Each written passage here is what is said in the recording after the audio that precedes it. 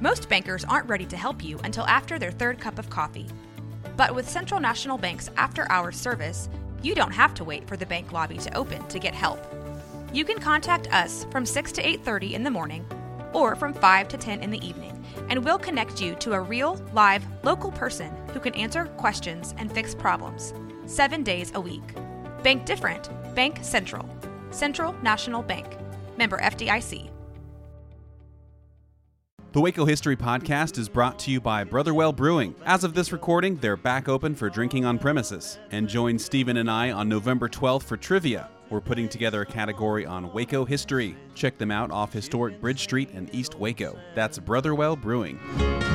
Cross the Brazos and Waco, ride hard and I'll make it by dawn. Cross the Brazos and Waco.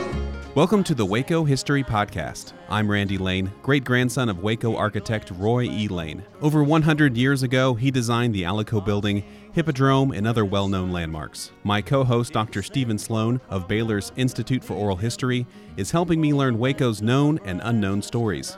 On this episode, Hidden History of Waco. Old Tell Johnson, buried in his mausoleum, sitting up with a six-shooter and a glass of whiskey. Eric Ames is back. You'll remember him from our tornado episode.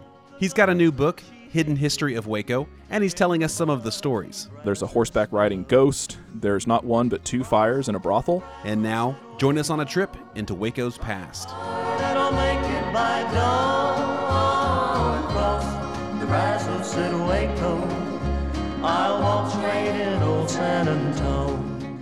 Stephen, today we have a returning guest. Yeah, so Eric Ames is back. Eric S. Ames is back with us. He was with us with our episode on the Waco tornado, and so we have invited him back. He's got a new book out on Waco history, and so we've invited him back to visit with us. He's got a great radio voice, too. Why, thank you very much, Dr. Sloan. I appreciate that very much. I actually was briefly on the radio in college, the college radio station for Texas Tech, 88.1 KTXT. I really enjoyed that, but thankfully I also have a face for radio, so that's why you don't see me on TV very often. But in all seriousness, thank you for having me back. It was a real delight last time to talk about the tornado, and I'm really excited to jump into some of these stories from the new book. So what's the new book called? The new book is called The Hidden History of Waco. It's from the History Press, and it came out on August 31st. I love hearing new stories that I maybe have not heard about Waco history. So what are some of the interesting stories you've got for us? Well, I have a bunch, and one of the first things I needed to do was figure out how to lay these out. And the way that made the most sense was to sort of clump them by rough timeline order. So part one deals with the era from Reconstruction through the late 1800s, so the Gilded Age.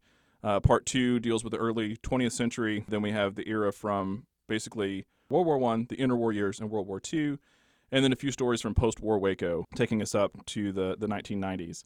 And then a little section at the end for some photos I ran across that I couldn't dig up any of the real story behind them, but they were too bizarre or interesting to not include. So it covers a wide range, and a few things might be familiar to people who have paid attention to Waco history. Some folks like William Cowper Brand shows up.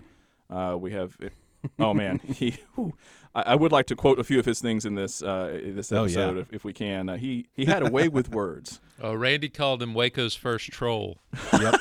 That's perfect. Yeah, and like any good troll, he knew exactly how to rile people up and exactly where to cross the line. So, yeah, I would love to hop into Mr. Brand and the Iconoclast. But we touch on things like a little bit on the history of the Klan in Waco in McLennan County. The KKK was pretty active here in the early 20th century, and that's one of those stories that was literally hidden. You hid your membership in the Klan, but it was also a difficult subject to address in the years after, and we don't always go back to talk about it. So that's there, but then we have fun ones like the two tombs of Telephus Johnson and the creation. Yeah, that was a fun one. His full name is... what's his name? Telephus, Telemachus, Louis Augustus, Albertus, Tell Johnson.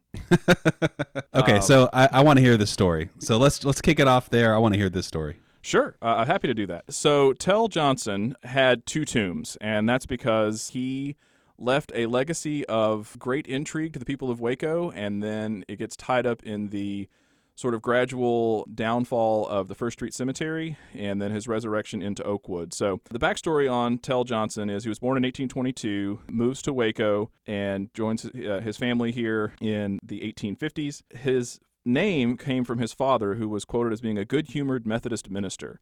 And he always wanted to give his children long, high-flown names. So again, Okay. that full name is Telephus, Telemachus, Louis Augustus Albertus Johnson. Oh my gosh. Yes. Now, thankfully, he marries a woman named Mary, so that's much easier. They moved to Waco in 1852 when he's 30 years old. Within a decade or so, he has become one of the most wealthy citizens in town. He owns about 700 acres of land, and he has set himself up quite nicely in Waco.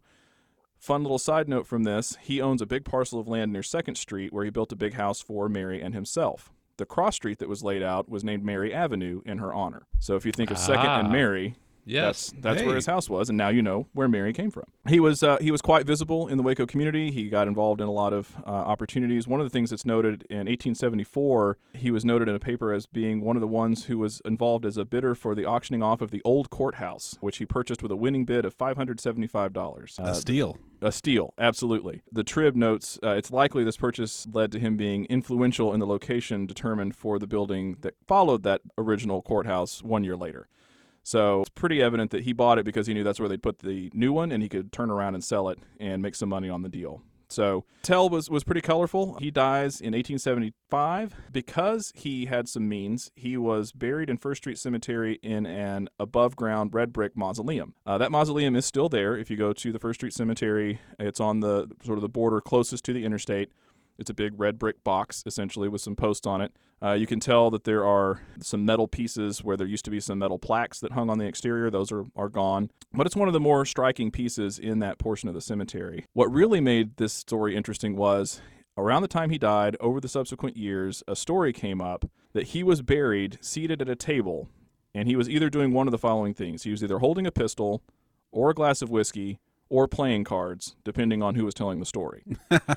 So if you can imagine, there's the stories that start to go around of old Tell Johnson buried in his mausoleum, sitting up with a 6-shooter and a glass of whiskey. And those rumors stayed around for a long time. Eventually, that cemetery starts to fall into disrepair, and people with means start to relocate their family members to Oakwood. It's much larger. It's better maintained. It opened in 1878. And his family is one of the ones who made that move. They moved his remains into an above-ground crypt. It's also still in Oakwood. It's a large white marble box. It has a plinth on top and has lots of death-related imagery, including some torches that are carved upside down to symbolize a life extinguished by death. It's notable because it has the inscription, "Rest, eternal rest." And so Tell gets relocated, and the box is much too small for him to be sitting at a table, so we know that story is no longer true, whether it was true in the past or not. Oh, man. I know. That was a bummer. But the original entombment definitely was inspiration for some pretty great stories. A side story about his widow, Mary Louisa, after he dies, a few years later, she marries a man named John Tarleton in 1876. Tarleton was a rich man, and she had a lot of money from her marriage to Tell, so they actually signed a prenup, which was pretty rare for the time. After they get married, though, Mary realizes that John actually owned large tracts of land that were not disclosed in their prenup, which greatly increases his net worth, and she's mad. You were worth a lot more than I thought, and now you're holding out on me because you're a parsimonious man who hoards your money and you won't support me in the style that I would like to be supported. So after just 3 years of marriage, she files for divorce. She claims that John was violent toward her. The trial ends finding nothing to prove that one way or the other, and they both just end up separating. When John Tarleton dies in 1895, all the assets that were left that he had when he passed went to the founders of a college named in his honor, John Tarleton College. That's today's Tarleton State. Mm-hmm. The lady for whom Mary Avenue was named has a connection to Tarleton State, and then she's connected to a man with multiple tombs and a pretty colorful legacy. So that's the story of Albertus Johnson. So why did they leave his first tomb up if he's no longer in there? That is an excellent question, and I could not find an answer to that. I don't know if it was not worth the hassle to take it down, if it was against some kind of policy for the cemetery that they needed to keep it there, if it was just considered to be too nice of an example of early Waco funerary art and they just decided to leave it. I don't honestly know. So logistically, could a body be in there seated at a table if you look at the size of it? If it's a narrow table and a small body, yes. Okay. In researching it, where did you find this story, or where did you find these different versions of the story? Several places. One was he has an entry in the Handbook of Waco McLennan County that had some information about his backstory. And then Marion Travers actually wrote an article about his internment and then subsequent move back in the 60s, I believe it was. Okay. So she had done some of the legwork on that as well. And then there was a write-up in the Tribune Herald of 1924 where it talked about his story and the legend of his unique internment. So is it possible that he was seated in the first tomb and then his position was changed when he was moved? That's what I'm getting at, Randy. Absolutely, yes. And that is my own personal hope and belief. I will go to my own grave hoping that, because it's just a much more colorful story. So yes, it is possible. But it's a pistol, a glass of whiskey, or playing cards. And so do we know if he was a gambler or a drinker or a violent man? I don't know documented any of those things. Nothing I ran across led me to believe that he was any of those three, but it certainly fits with the Wild West mystique of, Six-Shooter Junction in Waco, this idea that a settler from Alabama comes in and he makes himself a fortune and he's a colorful figure, so it makes sense that at least one of those things would be accurate. I love it. I'm going to update my own funeral plans. You also need to get some more names, Randy. I do. Absolutely. Okay, yes. let's hear that names one more time. I want to hear that name one more time. Okay. Telemachus, Louis, Augustus, Albertus, Johnson. That's what his mama That's a told good him. one. That's a really Every long time. one. Yeah, when you're in trouble, it's very long. Eric, I had a question, just a kind of a general question, and this may be something that you've thought about a little bit because you wrote about it in the beginning of the book.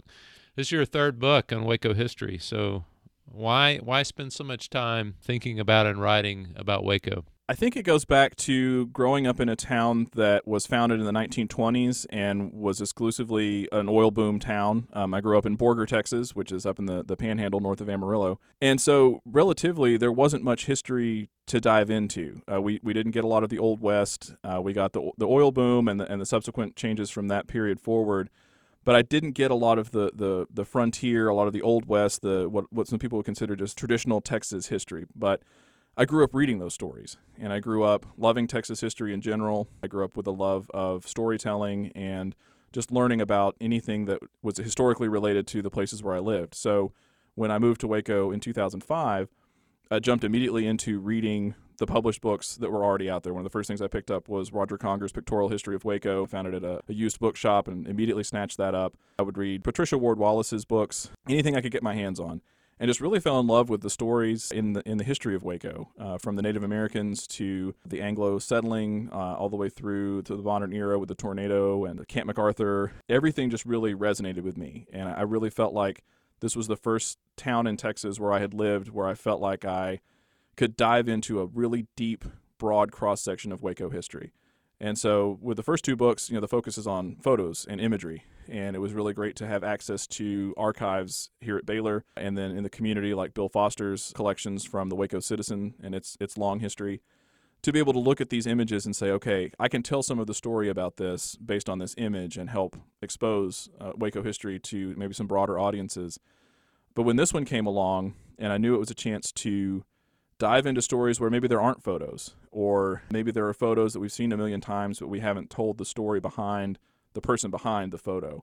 That really intrigued me. It was a chance to join some pretty rarefied air in being someone who has been fortunate enough to publish 3 books on any subject, honestly, but on a subject that I'm really fascinated by and have fallen in love with was a real blessing. But just to be able to have the opportunity to take some of those stories and put them on a broader stage again was too good to pass up. Yeah, and the other question I thought as I read these stories, and a lot of them I was familiar with, I like your title, Hidden History of Waco. What attributes you think or aspects of a particular story make it more hidden, do you think? I think some things are hidden because they're just not documented very well, and the people who wrote things down either didn't get them into an archive or a collection somewhere where they could be preserved in that form and allowed for scholars to find them later. It makes it difficult to track some of those down. So I think there's just, sort of a neglect to record the stories.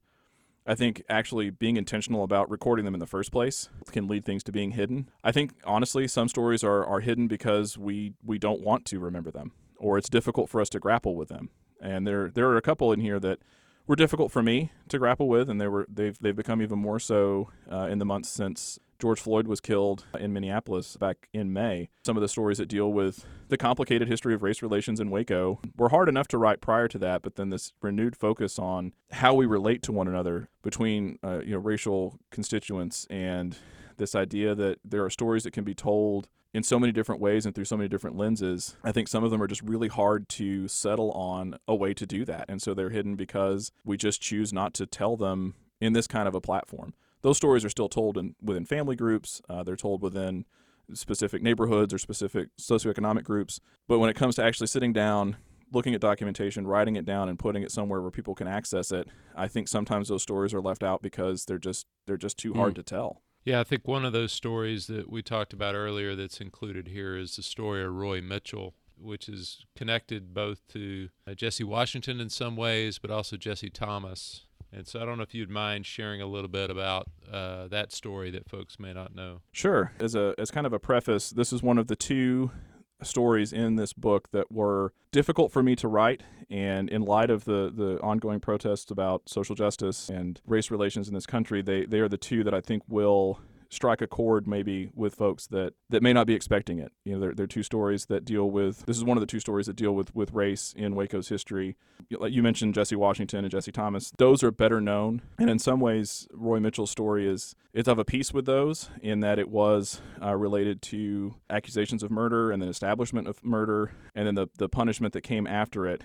In this case, it actually was legal in that it was a legal execution. And so there's lots of conversations to be had there, but from the lens of the time, it was the last public execution in Texas. There is some evidence that there was another public hanging in Victoria shortly after, but it was a closed group and it wasn't viewed by the public like this one was.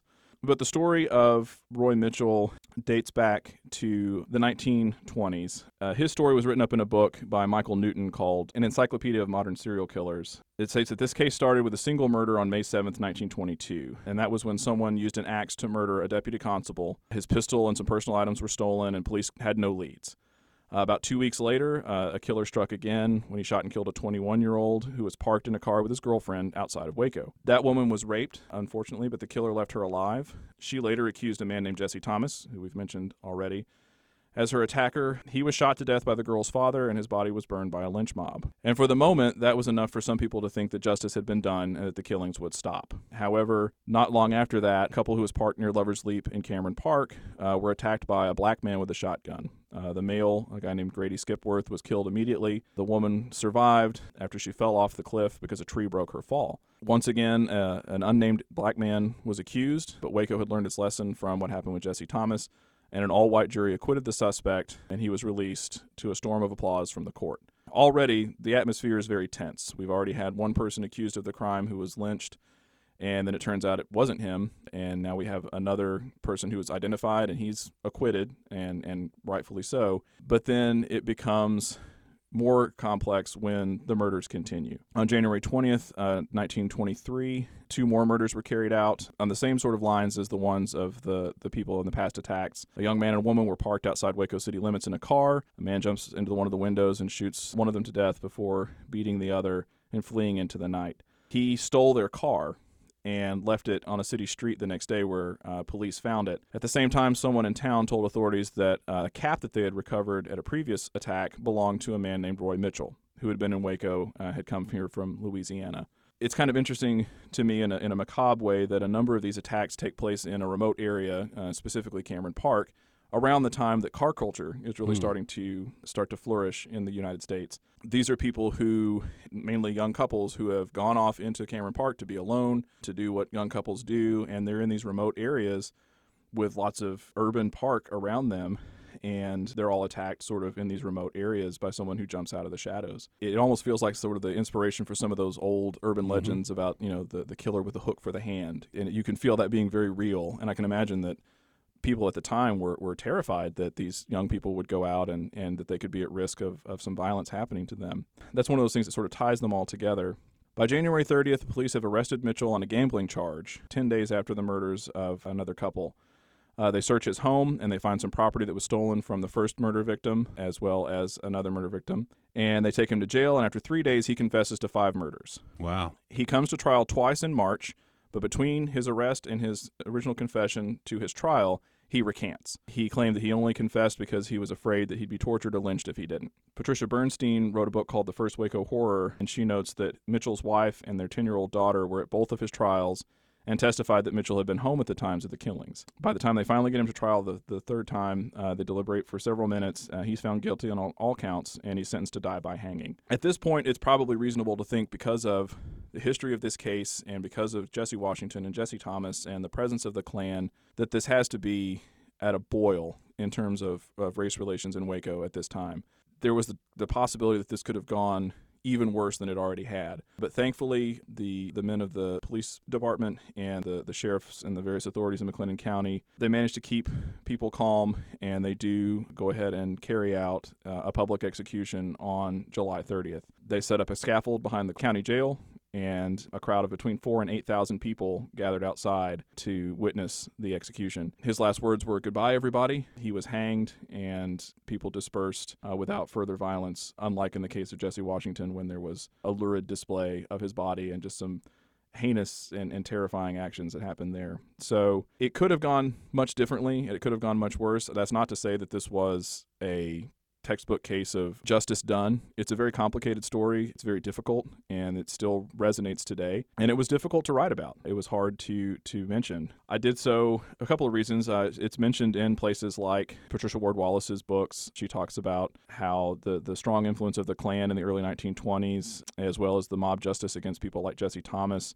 could have kept sentiment toward a black man being accused of murdering 5 white people very strongly negative. And there would have been a lot of pressure on local authorities to do the right thing in this case. And so you had that aspect going on. And then you just have the public spectacle aspect of it. You know, there's a reason we don't do this in public anymore. Even in the time before all the heightened tensions that we have now, something like this would have been just unthinkable to modern audiences. So look back at something like that and to think that it happened here and it was court sanctioned and it was a spectacle for thousands of people is just, it's hard to wrap your mind around. So did you pick this story in particular because it was complicated with the whole like 5 murders thing and the other people were accused of it? Was that one of the reasons why it was more interesting to you? That definitely played into it. I stumbled across this story around the same time I was working on the entry on Saronia, Texas, which does a lot to describe, you know, the landscape around a fictionalized Waco. Madison Cooper Jr. had a really great eye for detail, and he's writing all these things about these settings, and some of the things he describes are pretty clearly inspired by Cameron Park. Well, then I come across the story of Roy Mitchell, and so many of these murders took place in that area, and it just kind of all came together. And then I ran across a really random quote from Kent Keith, who was the director of the Texas collection at Baylor for many years, who said that he knew that Roger Conger had a piece of the rope that was used to hang Mitchell in his own collection. And so all of that kind of tied together, and I thought, okay, this is a story that I need to attempt to tell. And I hope I do it some justice. It's one of those things that I don't want to glorify any actions through the telling of it. I think it's important to revisit for what it says about Waco at that time and to show how far we've come and how much farther we still need to come. Are there any other stories that you think are particularly interesting or noteworthy that we should mention from your book? Share something fun. Let's take it back up. Yeah. Yes, we need a palate cleanser. Yes, indeed. So, yes, there are a number. A really short one that was kind of fun to run across was the story of the church built in a day. And this was a structure that would come to be known as the Herring Avenue Methodist Church, but it was known in the time of its construction as the church they built in a day. This was a really audacious plan that came to mind under the direction of the pastor there, Reverend H.L. Munger, who he and his congregation decided they could build an entire church building in one 24-hour period. So he enlisted the work of a supervisor named Oscar Meyer. Not related? That is not a typo and is not made up. Not related, spelled differently, but pronounced the same. And they got together and they laid some foundations in the morning, and by night they held their first services that evening. And the floors had been laid, the paint was on, and it was a fully functioning church in one full day. This took place on January 12th, 1911. By noon, they had basically built the entire outside of the structure. They'd started to frame the roof out, and by the end of the day, they had finished this church. They had put in carpet, which was probably made of painted canvas. Judge on the photos that I was able to see, it's not carpet, but it's certainly something durable that they could lay down over plain wood floors. They have windows. They've got fresh paint everywhere. And the fun thing about the photo that accompanies this story is if you look closely, all the chairs that are arranged in the sanctuary were provided or rented or purchased from the R.T. Dennis Company. Of course, y'all remember from the tornado story that R.T. Dennis Company was one of the ones destroyed in the 1953 tornado. So it was really kind of striking to see this photo and then to realize, oh, these chairs for this church were purchased at this building where so many people died in that tornado in 1953. It's those little connections like that I really love. Looking at one thing leads to a story of another thing, and then you can tie them all together. In 1961, the Waco Citizen noted in an article that there were still 10 members left, that original congregation from 1911, that the building was celebrating its golden anniversary, and that some of those survivors would be back in the current building to talk about what it was like to build a church in a day. So was it like a publicity stunt or something like that made them want to do it in a day? I feel like there had to be some aspect of that to it. I didn't see that specifically documented. I feel like there probably was a sort of a public spectacle component to it. We have our faith that we can make this happen, and we're going to go out and we're going to do it. And I think a lot of it was just driven by the Reverend Munger, who really felt like this is something that we can do. This can demonstrate our zeal. Methodists were known for many years as being very on fire for God and very ready to go out and tackle big things and do big, amazing stuff. And I think this probably falls squarely in that category. So I'm looking at the story, Eric. Do we know how long that structure stands? I could not find a date for specifically when it comes down. It is not currently standing, so certainly it's been gone for some time. The subsequent church, the brick church, is right next to that site. It is still there. It has changed names. That congregation has changed to something different in the ensuing years, but I don't have a date on exactly when the original church built in a day came down. I would worry if you just painted the inside of this church, having a bunch of people go inside and hold service. They might all pass out if you don't have good enough ventilation. Yeah, you could definitely give a different term to the phrase the Holy Spirit. More spirits of turpentine, maybe.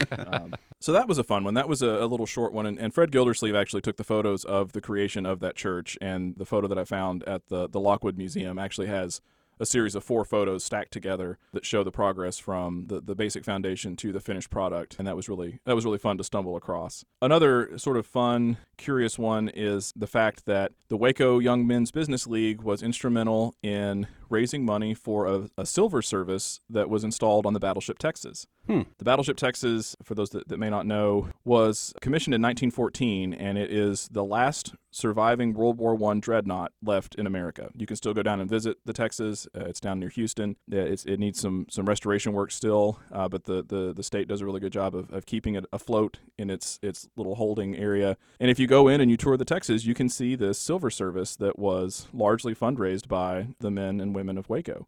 There was a statewide campaign to raise money for it, and the YMBL jumped in and they raised $1,600, the single largest contribution that was given to this Gorham Silver Company, and they created a 28-piece set to be given to the captain of the ship for use by the officers. Texas Monthly did a write-up, and they described the pieces like this. It included an epergine, which is a centerpiece, 2 electrified candelabras, coffee, tea, and chocolate services with silver bowls and creamers, water pitchers, and serving trays, all in what's called the mission style, and adorned with some kind of visual references to the state of Texas, usually the Lone Star or a cluster of cotton bowls. The most imposing piece was a 12-gallon punch bowl with cups and a ladle. So if you can imagine a 12-gallon punch bowl, this is not your drag-out for family gatherings kind of punch bowl. This would be massive. Mm-hmm. And if you go and you go down to below decks on the Texas, you can see it all in a nice display case, and you can see this silver service. Most people remember that punch bowl because its size, but also because the handles are actually ornamental figures of Stephen F. Austin and Sam Houston. On one side, it's engraved with a picture of the Texas Capitol, which also has a likeness of the governor at the time,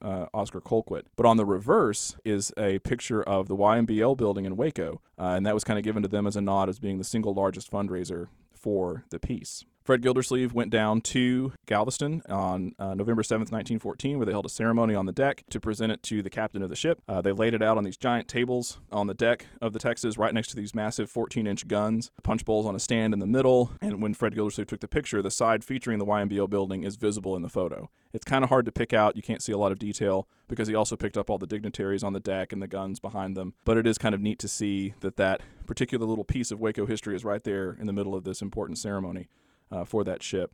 A side note for this, the Secretary of the Navy in 1914 was a strict prohibitionist, and he noted that nothing stronger than grape juice could ever be served from that magnificent punch bowl. Well, I was a sailor, so I don't know if that's true. What happens when they go out to sea, who knows? Hey, I would be very doubtful if that was actually adhered to as well. This is a good time to mention that Brotherwell Brewing is the official sponsor of the Waco History Podcast. That is true. I'm enjoying a Act of Faith Tripel as we speak. I have one in the fridge right now, waiting to be drank in celebration of the completion of this podcast interview. So why silver? I mean, there's lots of stuff I could think you'd want to donate to the military. What's the point? It seems kind of silly. That's a good question. Yeah, from what I could tell, it's a tradition that they would get a silver set donated to all battleships at the time. It was sort of customary for them to get these utensils for the officers to use in the officers' mess. Typically, they came from the citizens of the state for which the ship was named. So in this case, it being the Texas, they had this chance for the whole state to sort of raise the money. And it was just interesting that the YMBL was the ones that stepped up and donated the lion's share. Randy, you don't remember using the silver service? You know, being an enlisted person on a carrier with 5,000 people, I was not privy to the silver collection on the Kitty Hawk. 12 gallons in that punch bowl and none for you.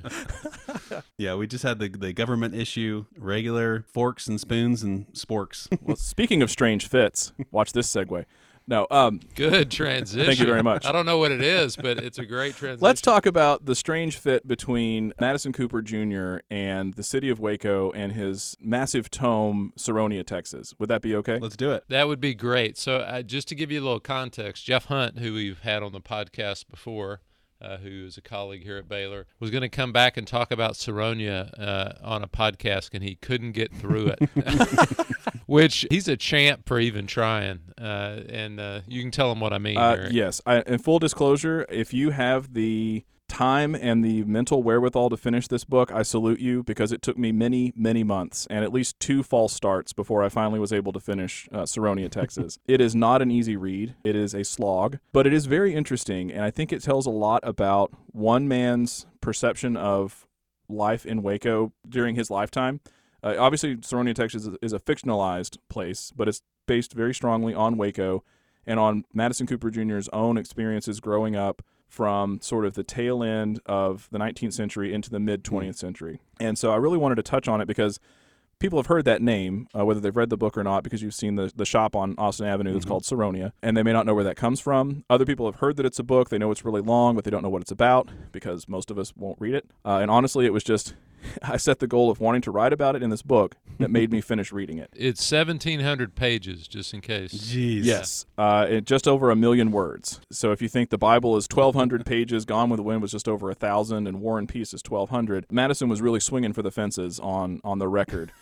At the time, and I don't know if this is still the case, but in 1952 when it was published, it was the longest book ever published in the English language. Notable for that, it spent about 11 weeks on the New York Times bestseller list, despite the fact that it is really hard to get through. And I question whether anybody could even read it in that 11-week period. But if you're going for, value per page, Yeah, it's a good deal. It is definitely a good deal. It was one of those things that's in 2 volumes, and so it wasn't a cheap investment. I want to say it retailed for about $100, $96 in 2019 equivalent. So it was $10 for a 2-volume work in 1952. So if you want to drop $100 today on a 2-volume book, you've got to really want to read it.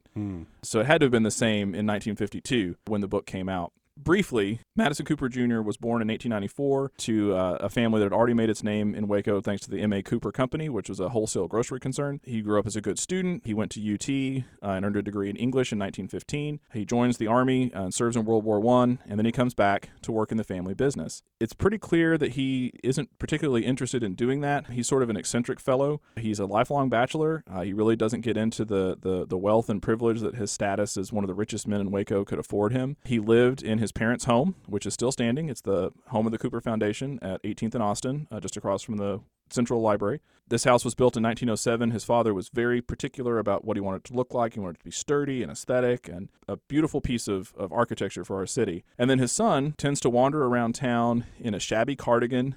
He has old weather-beaten briefcase that he carries. He kind of walks around in ragged shoes. So very much the sort of charming eccentric. He's always very polite. He's very modest, very kind, but he doesn't really get out a lot. He's kind of a recluse, and few people really knew him. They certainly didn't know that he had started writing short stories under the pseudonym Mac Cooper, and that he had done some correspondence courses through Columbia University to learn how to write more effectively. He kind of writes a few small stories, doesn't really get much success until after his parents die. His mother passes away in 1939, and then his father dies in 1940. At that point, something breaks loose in him, and he sits down, and according to the biography that was written on him by Marion Travis, he got the idea about writing a giant magnum opus about this fictionalized southern town based on a short story he'd written called The Catch of Saronia. So for the next 11 years, from 1941 to 1952, he writes Saronia, Texas in an attic room in that house at 18th and Austin that he furnished out for himself. If you are lucky enough to get in there and see that space today, I was able to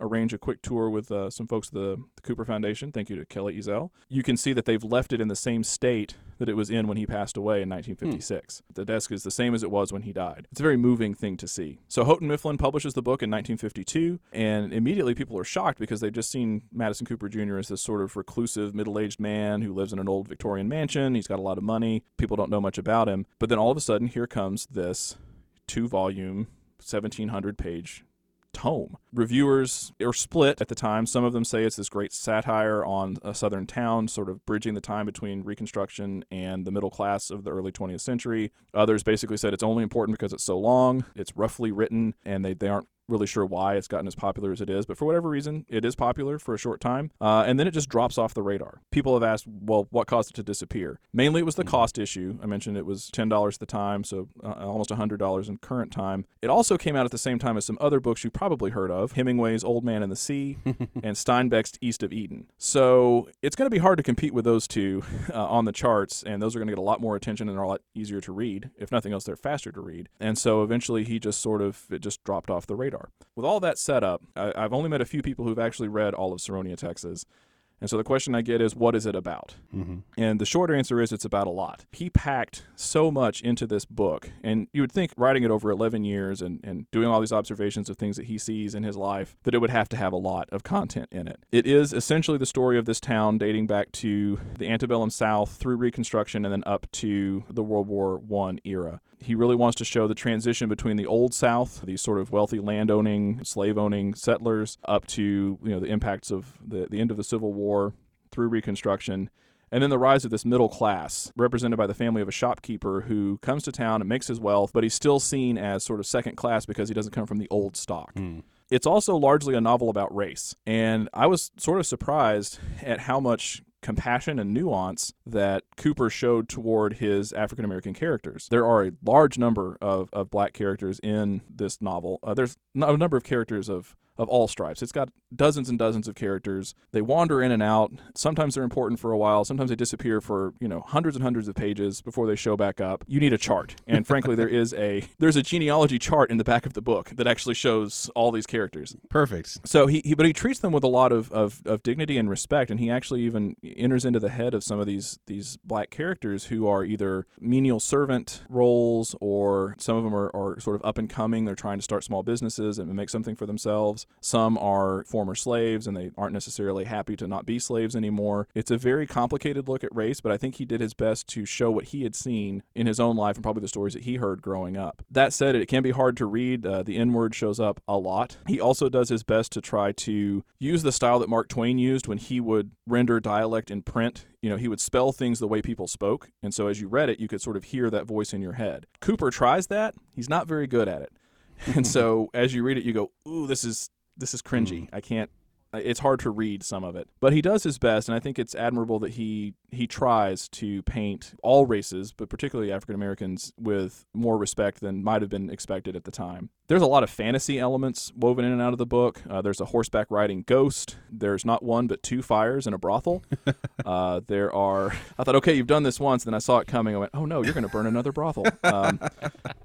And he did. One thing that he's really good at, and I will give him absolute props for this, as a person who has been through the Museum Studies program here at Baylor and learned at the feet of Ken Hafertepe and learned about furnishings and decorations, Cooper can weave a yarn about the detail of a physical setting. He knows how to describe a parlor. He can talk about furniture. He can talk about the way dances were held in the parlors of these opulent homes. The way he describes these houses, he's talking about places he's seen in Waco. You know that he's talking about furniture he's seen in his own house or in other really nice houses in Waco. It's very clear he knows how to describe these things. That said, he will do it for 12 pages and not move the plot at all. But so if you're into that, you can really get a sense of 20th, turn of the century furnishings and decor, but it can make for a very slow read. In my unprofessional opinion, there are very obvious aspects of Waco that are in the novel. Particularly, he sort of bases two of the main characters on himself. There's one named Tam Lipscomb. He is the son of the man who starts the dry goods business and makes a lot of money. There's a very clear parallel between Tam and Madison Cooper himself. And then there's a character named Mr. Lance Thaxton, who is the son of a very wealthy Hill family, one of the old families of Saronia. And he is kind of a recluse. He's an eligible bachelor, but there's something off about him, and so he spends most of his time mowing the lawn of his estate or wandering around the town in his old top hat. That sounds like him. It sounds a lot like him. And so he's definitely written himself in there, and I think he slyly did that as a way to sort of be an embedded observer of these things he sees around Waco and a way to sort of parallel that into the book. One of the reasons that this book gets remembered, aside from the fact that it's so long and no one wants to read it, is that people believed that all the characters in Saronia were direct parallels to real people in Waco. And I'm sure you both have probably heard these stories that, oh, that character, that's got to be Pat Neff. Or, oh, that character over there, that's so-and-so, or that's Judge so-and-so. He never said that they were based on people that he knew. He said that they were sketches of people based on sort of stereotypes almost. Like, yes, I wrote a story and I included a person who was a banker and who had these activities, but it wasn't that guy. It was people I observed, and I've sort of blown up their characters to a great extent. But a rumor started to circulate that I thought was really interesting, that somewhere in the house there was a key, sort of a roman à clef of this character equals this person, and this character equals this person. And the rumor was that it was somewhere in his office. And so when I heard that and I went to meet with the folks at the Cooper Foundation, they said, no, we haven't heard that, but we'll take you up and you can take a look at the room where he wrote the book. And clearly let me just dispel the rumor. There is no list of this character is this person. But that you found. There are that I found. Ooh, good point, Randy. They probably hid it from me because they didn't want me to tell the truth. No, so there are a bunch of maps, though, and a lot of other large documents hanging on the wall that I could see very easily being the source of this rumor. Someone walks, they see from the outside, oh, there's all these things hanging from the wall. I bet that's where he kept his notes. Oh, I bet that's where the list of characters is, and the rumor is born. Now, is it possible that somewhere in his records there was a list? Maybe, but all of his personal records were destroyed when he died. That was part of his request. Also, when he died, all of his money went to start the Cooper Foundation. That foundation gives grants to people in Waco for the betterment of the people of Waco. If that was something that existed, it's gone now. All you can have is just your imagination as you read the book, and if you can kind of stretch the truth a little bit, you might be able to guess who he was using as his inspiration. I would say if you run across a copy and you have a lot of time to kill, it's worth reading. It does have some really well-described sections of action. They're just very far apart, and it will take you a long time to kite from plot point to plot point. So, Eric, the question is, have you read The Haunted Hacienda, which is his only other novel? I have. It's much shorter. It, too, is very rough. It's a lot quicker paced, and it's kind of a straightforward ghost story, for lack of a better term. It's also not very good, and I think that's probably why his literary career didn't take off before he passed away in 1956. He got that one burst of doing something very unique and interesting, and then the follow-up was kind of a meh, and then from there, unfortunately, he passed away before he could try for the third one. But I ran across the Haunted Hacienda at an antique store in Fort Worth at one point and went, well, I know I have to buy this. So it is in my collection. At some point, I looked into who owns the copyright on Saronia, Texas, and back in the 80s, it transferred to someone. It wasn't anyone I recognized as being connected to the family or even a Wacoan. And so I don't know what the status of that is. But yeah, you can't find it. You have to go find somebody's original print run that's got it for sale. I actually found my copies from a woman who was selling them out in Groesbeck, so I had to drive to Groesbeck and pay cash for this wonderful piece of Waco history, but it was totally worth it. Maybe I'll find out who has the copyright, and I'll make an audiobook version, and you can listen to it. In your professional opinion, read or not read? I know you said, if you have a bunch of time, but, really, is it worth it? If you are a fan of dense, Victorian, Byzantine, dozens of characters, and not a lot of plot, yes. If you really like your action or you like books that don't take longer to read than trying to sit down and read the Bible from cover to cover, no. I loved it because it was written by a Wacoan, and it's obviously inspired by Waco, and there's some really fun details there and some sections that were really neat to read. I think it's a really niche community that's going to want to sit down and finish all of Saronia, Texas. So I know we talked about a lot of the stories in your book so far, and I don't want to give everything away so people will actually buy your book, but I had one question. What is on the cover of the book? Yes, so the cover is actually a photograph of the swimming pool at the natatorium. The natatorium was built in 1892. It went under several different names. Sometimes it was called the Waco Natatorium or the Natatorio Sanatorium or the Natatorium Hotel. Regardless, it was built in 1892 by a Confederate Army veteran named Robert Parrott. The Waco History website, which you guys are very familiar, said that they built it at 4th and Mary because it was really close to the center of town and, most importantly, to the Cotton Belt Depot. So travelers who were coming through town could, during a layover for the train to move on to the next stop, they could come over to the natatorium. They could hop in and take advantage of its various baths and swimming pool and just relax themselves for a day. It was only open for about a year before it burned in 1894. They built it better, and they built it as a 4-story tall building in a Spanish sort of architectural style. It had a rooftop garden. According to the write-up on Waco History, the natatorium was equipped with departments for both ladies and gentlemen to have Turkish and Russian baths, individual baths, tubs, vapor rooms, sweat and resting rooms, furnished rooms, a cafe, offices, and parlors. It also had one of the largest indoor swimming pools in the South. That's what you see on the cover. One room of the natatorium was known to have dozens of pairs of crutches left behind by people who came there needing walking aids when they came in, but no longer needing them after they soaked in the baths. Ooh. Yeah. That sounds like a little bit of self-promotion to me, but nonetheless, that is what the natatorium was all about. So it's kind of a fun photo. You have these women in their bathing caps and then their 1920s era swimsuits, and the men as well, all sort of staring at the camera, and it's a fun photo. So it was pulling water from the artesian wells? That's correct. And so the artesian well chapter goes into some detail about how that came about and how Waco was sort of making a name for itself as a place to come to get the water cure, to come and take the baths or drink the water, and then they relied on it for city water supply for many years. And then, of course, as tends to happen, those supplies started to go down. The wells weren't deep enough to reach the water anymore, so they were pumping air into the wells to try to push water back out. And that only worked for a little while, and then eventually they mostly ran dry.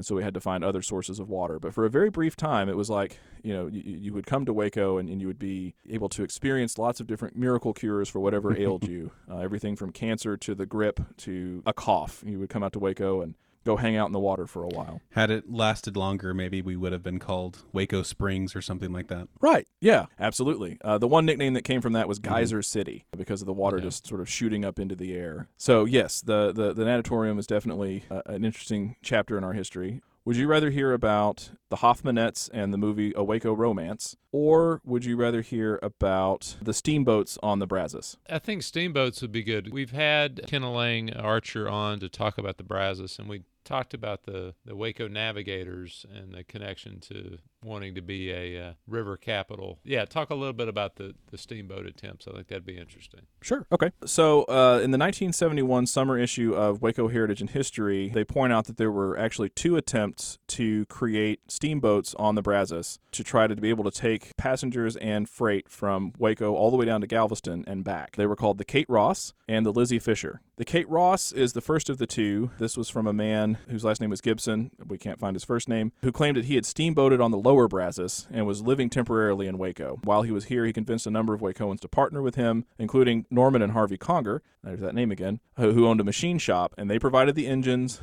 Some other guys served as contractors and shipbuilders, and so they started building the boat in the early fall of 1874. There's a great passage from a Tribune article about this that I wanted to read in full because it paints a great picture of where it sits. So if you've been in Waco, you know where these locations are. His shipyard for building was on the east bank of the river at a point on the hill but near the stream. By the end of 1874, he launched the hull and then proceeded to put on the lower deck and what he called a hurricane deck, but it was a flat roof and could be used on occasion for dancing. The boat was about 100 feet long and 25 feet beam, with a hull 6 feet deep, drawing not over 16 inches of water weight. The boat was of the stern wheel order and a well-built, staunch craft. It was painted white as it sat at the foot of Washington Street and presented a neat appearance. So you can see this huge white steamboat with the big paddle on the side sitting down sort of where the Washington Avenue Bridge is now in 1874. When it was all finished, they decided to christen it. He sort of asked around for a name to use, and the name that came back was Kate Ross. Kate Ross was the first Anglo child born in what became McLennan County. She was married to Tom Paget, which is another big name in Waco history. He was a local merchant. And her father was Shapley Ross, who was a pioneer and soldier and a local legend. So Kate Ross was sort of the perfect name. And in February 1875, they went 7 miles upriver with a lot of important Wacoites, including Governor Richard Koch, who had been born in Waco, and came up to Austin just for the event. And he made a glowing speech, according to news reports. They had music and dancing, and they came back, and everything was deemed a success. Captain Gibson knew that that wouldn't pay the bills, and so what he wanted to do was start making runs up to a really small town about 30 miles upriver called Towash. That is near Lake Whitney, and in fact, if you go to Lake Whitney State Park, there's an area where the ruins of Towash still sit. But at the time, it had a flouring mill and some stores, and was a center of a prosperous agricultural community. So Gibson thought he would run back and forth from Waco to Towash, bring Waco goods back, specifically cotton, flour, and charcoal, and then sell them in town, and that would be a profitable work. He also wanted to try to get down the lower Brazos toward Columbia and then down on to Galveston eventually. So his plan was to take the boat down to Galveston, outfit it with some upgrades, and then bring it back and start making these commercial runs.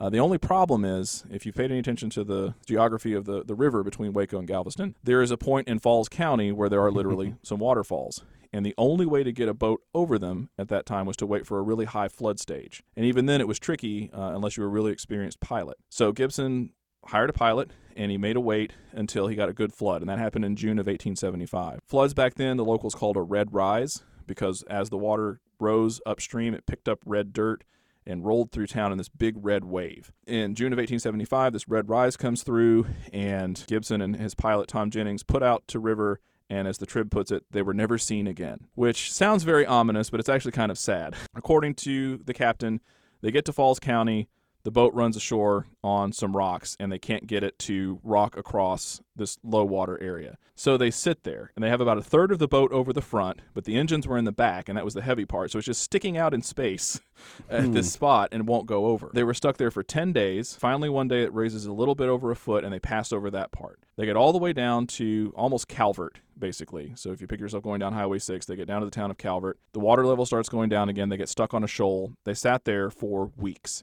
and they could never get it off the shoal. So finally, the pilot gives up. He said, I need to get to work. I can't do this anymore. I got to quit. So he leaves and goes on to Galveston. Gibson stayed there with the boat for a while before he too gave up and left it there. Eventually, the Congers came down and took the parts for their machine. The lumber was broken up and sold, and that was the end of the Kate Ross. He never made it to Galveston, let alone any kind of profitability. Let's put it another way. The Brazos didn't let him get to Galveston. That's correct. There was no reason to think that was going to work for him. The Lizzie Fisher, the second steamboat, comes along just shortly after, and it has a more interesting finish to its story. Same basic idea. It's around 1875. A man in town decides to raise some money and build it. He claimed that he'd done a lot of river boating up and down, and he knew how to make a boat, and it would be great. So he builds this boat near the suspension bridge in 1875. He also wants to go up and down to Towash to bring things back and sell, but water levels weren't good enough for him to do so, to the point where he's waiting and waiting and waiting, and eventually his creditors get upset because he owes them a lot of money, and his boat's not going anywhere. So they're like, look, this is getting tense. You need to make some runs. Finally, this guy, his name is Woodruff, he and his wife and 2 children are living on the boat, crammed in the cabin, waiting for a chance to get out, and finally another red rise comes in July of 1875, just a month after the Kate Ross gets out of town. So the Lizzie Fisher, people wake up one morning in July and it's gone. They don't know where it went. He's just disappeared. There's some excitement a little while later because people find some wreckage and some bodies downstream claim to be the captain of the boat and his family.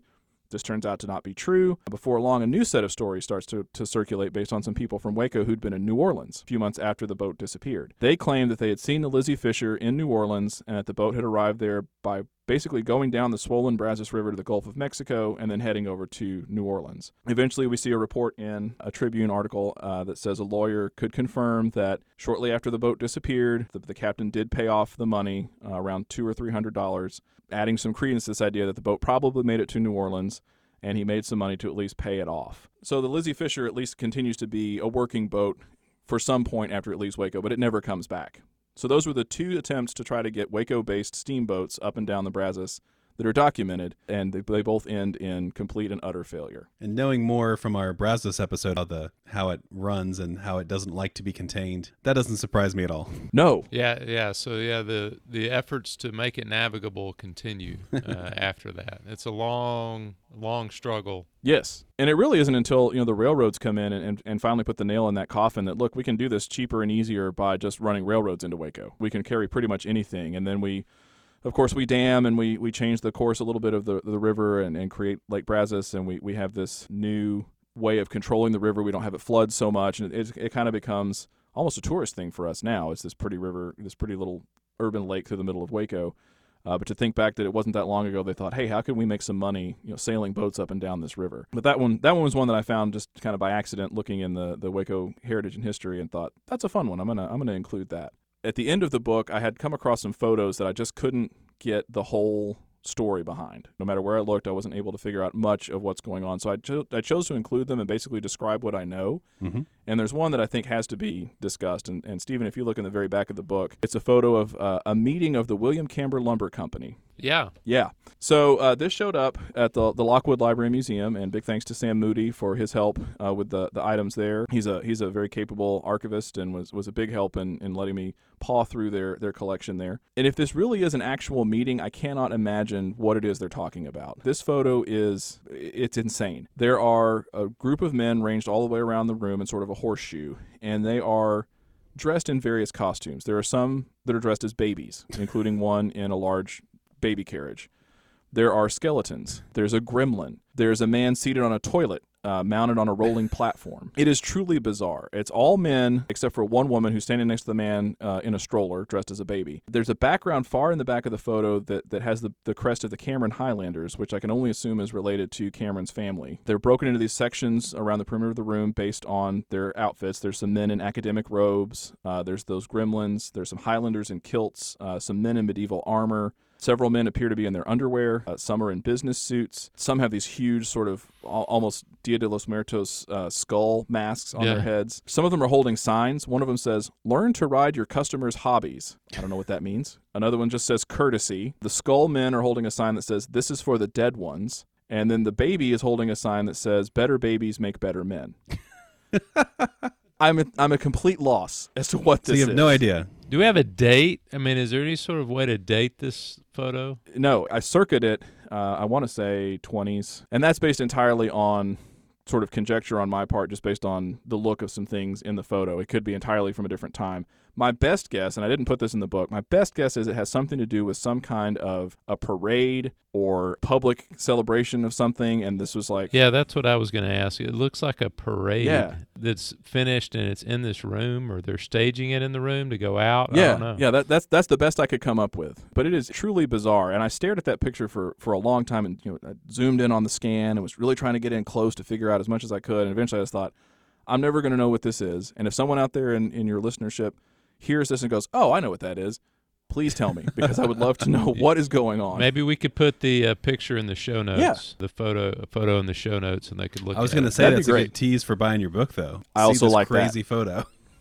Yeah, that's right. There are a lot of stories in here that we didn't touch on today and that I would like people to read in the book. But just the real joy of this is to get to dive into these things and to make them accessible to people who are in Waco, outside of Waco, have an interest in it because now they know about the city from Fixer Upper. Maybe they're Baylor alums and they didn't really know that much about their city's history, and this is a chance to learn some more about it. Whatever the reason people pick it up, it truly is humbling to have been given this opportunity to document some of these things. And my hope is just that if you learn one interesting thing about Waco's history that you didn't know, then I feel like that's I've achieved what I wanted from the book. It was a ton of fun to write. It's been really great to talk about it, and I really appreciate you guys having me on to discuss it. Great. I do want to note Eric's other books are Images of America Waco and Images of Modern America Waco, and they're both Arcadia Publishing. And you can find him on Twitter at Eric Ames, AMES 628.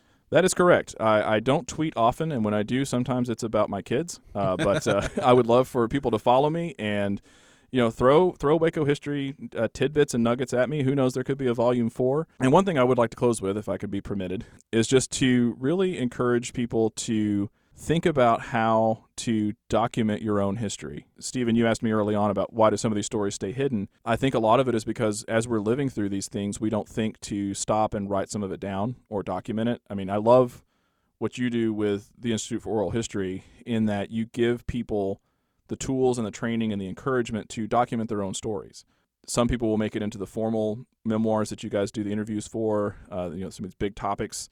Others are just interested to do their own family stories at home, and they can learn those skills from the Oral History Institute to document those things on their own using the things they have access to at their own home. That's what I think is important. In 50 years, if someone's writing the history of 2020's Waco, I would hope that they could access someone's home-written notes on the things that they lived through. That's the kind of stuff that we're sorting through from 50 and 100 years ago that make these stories relevant today. Document the things that you see today. Sit down with your grandparents. Turn on the recording app on your phone and just have them talk about their life growing up here. What did they see? Who did they meet? What was daily life like? It doesn't have to be written down for a book. It doesn't have to be a professional thing. It just needs to be captured. And that's kind of been my drumbeat for the last year as I've been working on this book, is just to really encourage people to go out and document their history and to put it places and keep it places where it can be used and enjoyed in the future. Eric, we sure appreciate you joining us again. It was great to have you on. Yeah, I learned a lot. Thanks very much, guys. I love it. It's a great time had by all, and I'd be happy to come back anytime.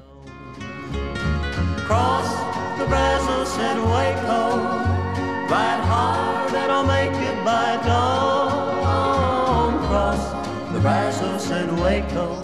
Thanks for listening to the Waco History Podcast.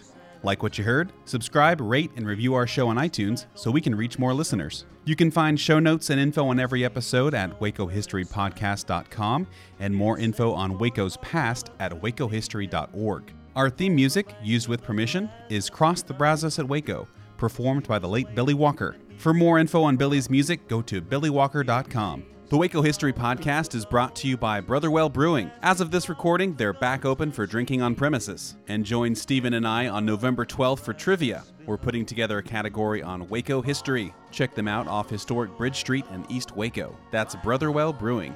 We'll see you next time.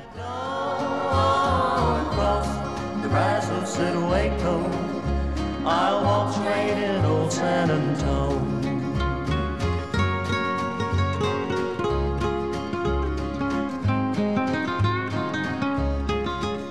Then the night came alive with gunfire. He knew that at last it'd been found. As the Ranger's badge showed brightly, El Bandito lay on the ground. Carmela knew he was dying, that all of her dreams were in vain. As she kissed his lips for the last time, she heard him whisper again. Cross the Brazos and Waco, ride hard and I'll make it by dawn. Cross the Brazos and Waco, I'm safe when I reach San Antone. I'm safe when I reach San Antone.